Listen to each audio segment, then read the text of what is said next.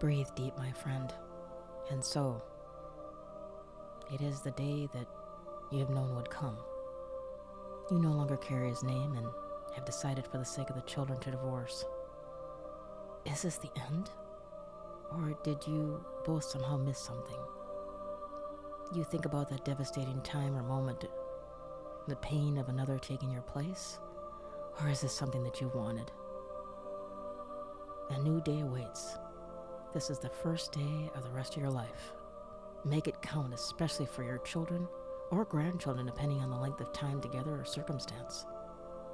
Remember, you were you long before you met this person. Find you again. And the best part about it